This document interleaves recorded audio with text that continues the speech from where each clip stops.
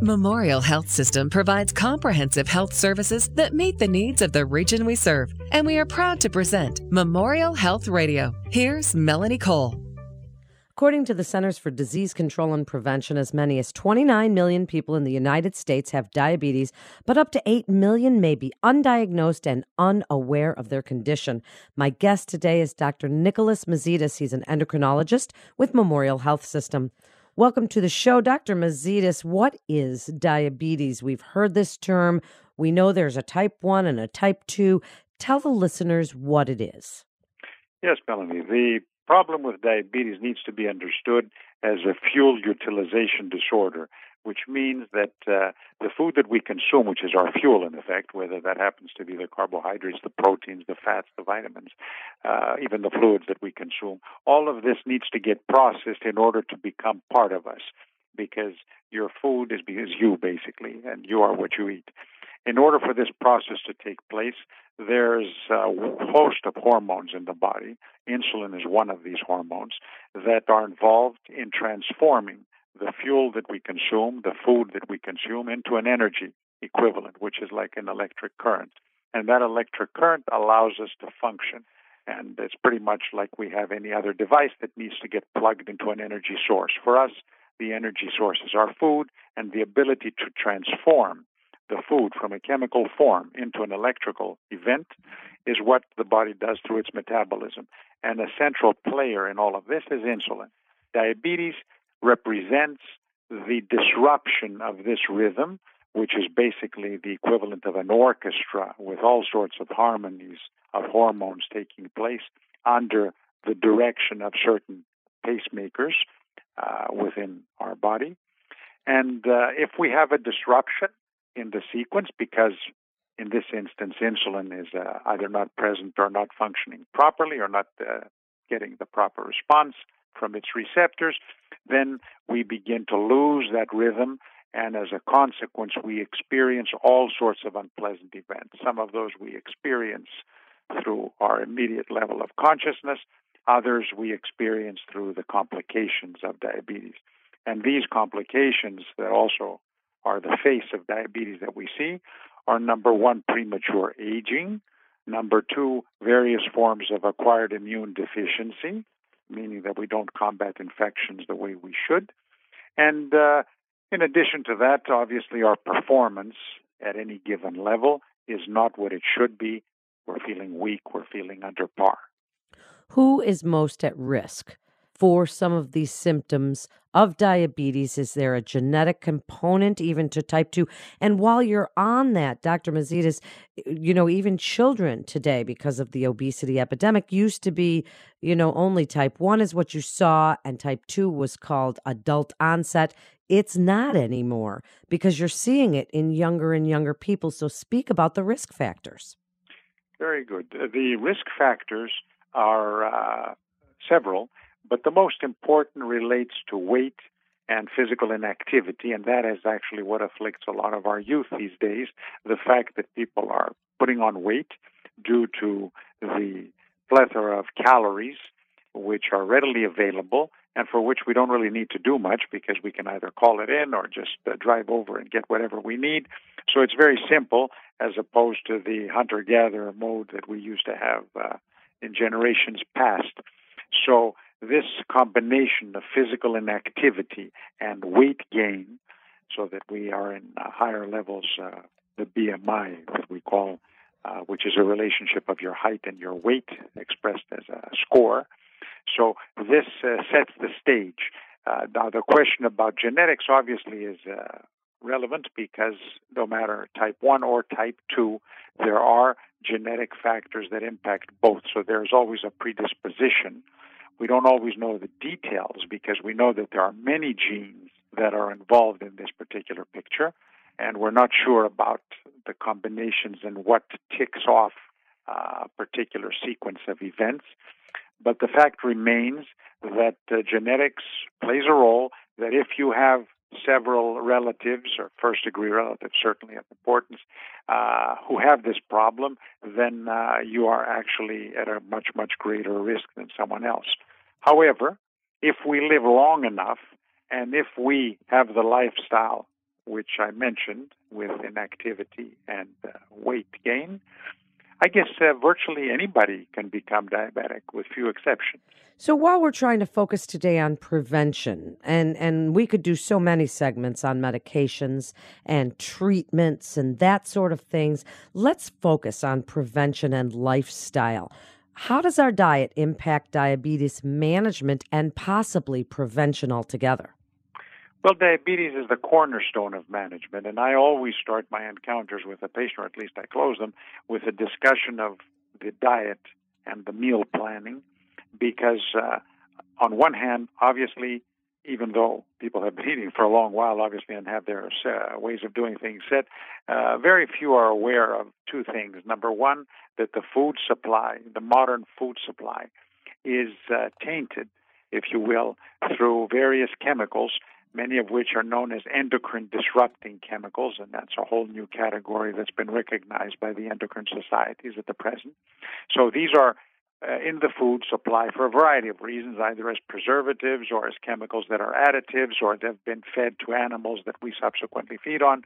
So these endocrine disrupting chemicals in the food supply set the stage for problems, and they may be estrogens and they may be preservatives, as mentioned, or other.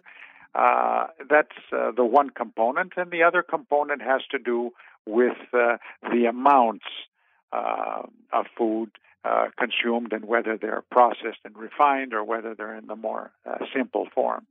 And this is something that we try to educate people so that when they go in to shop, they are informed shoppers who are careful to pick up the things that they really need, the basic food elements for a good diet, and then minimally processed without too much overcooking, to put these on the plate in proportions that, again, we talk about, so that we have representation of vegetables and fruits and protein and also the carbohydrates that people enjoy in proper proportion.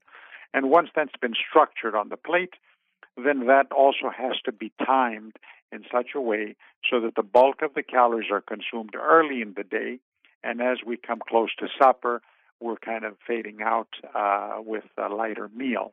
And again, the activity component is something that we remind people that even though we're a carb-based society, we need to seek out opportunities either in the home or in some gym or track or whatever to spend some time and walk and give the body an opportunity to exercise, pretty much like we do with a pet. We're aware of the importance of exercise for them as well. So that type of mindset, I think, sets the groundwork for prevention.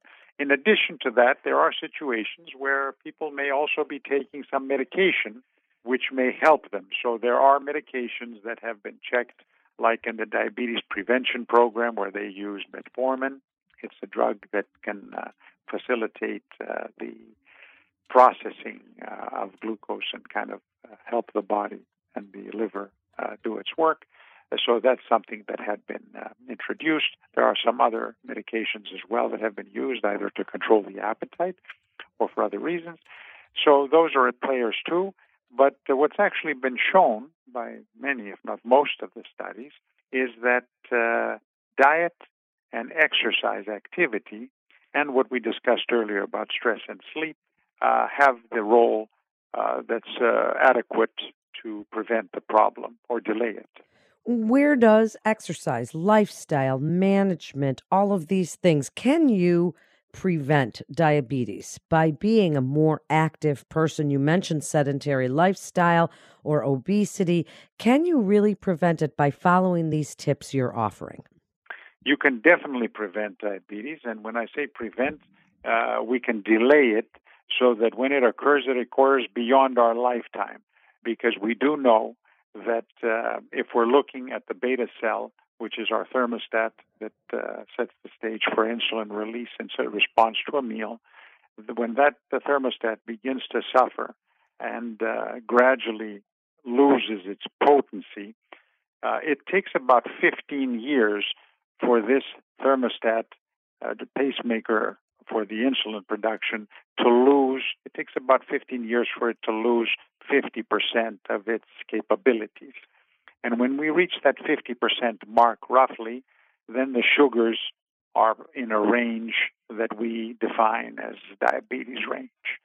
So we have certain scores that we consider to be thresholds.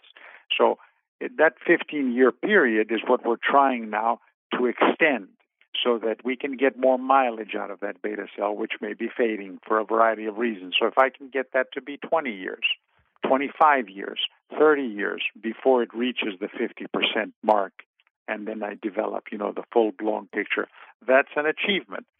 That may be well beyond my life expectancy, if you will, and therefore I've achieved prevention. But again, we have that ability, and the sooner we intervene, in other words, if we can start this process of intervention earlier in life, obviously we can postpone it much better than if we're, 2 or 3 years shy of hitting that 50% threshold of function. So that's something that we emphasize to patients. So when I'm speaking with a patient who may be in their middle years, I'm interested also in having their son, daughter, granddaughter in the room to listen into the message, because the message is more important to them than it is to the patient in question, because if they were to adopt similar lifestyle measures, they're likely to stay out of trouble. What great advice, and what a good point that you're working with even the younger generation to get them to understand if they do have a family history and how important that is. Thank you so much, Doctor, for being with us today. You're listening to Memorial Health Radio with Memorial Health System. For more information, please visit mhsystem.org. That's mhsystem.org. This is Melanie Cole. Thanks so much for listening. Okay. So, Dr. Mazidis, thank you so much. That was really, really great. You were excellent. Thank you. Good questions. And now this is going to air somewhere? Is it something that you're going to put on the website? Yes, so you just talk to Sarah Holt. Once she approves them, they'll be on iHeart, iTunes, TuneIn, Stitcher, the Memorial Health System website. They'll be all over the place, and she'll promote them. Oh, excellent. Okay, very nice. Yeah, That's please good. come on so again if you'd like to talk and about. I might be able to host them. You can. You can absolutely put those links on there. And please, if you want to come on again and talk about childhood obesity, we would love that, as you're an endocrinologist. I'd be happy to, because I saw a few today. I'm sure you did, as do I. I think a very nice topic. Thank you. Yeah. Thank you so much. You let me know how you want to do it, and we'll do it. Okay, that's great. Melanie? Have a great, great rest of your week. Thank you. I enjoyed it. Bye-bye. Take care. Bye. What a sweetheart. Oh, my God, he was so good. Not an edit. Porterfield.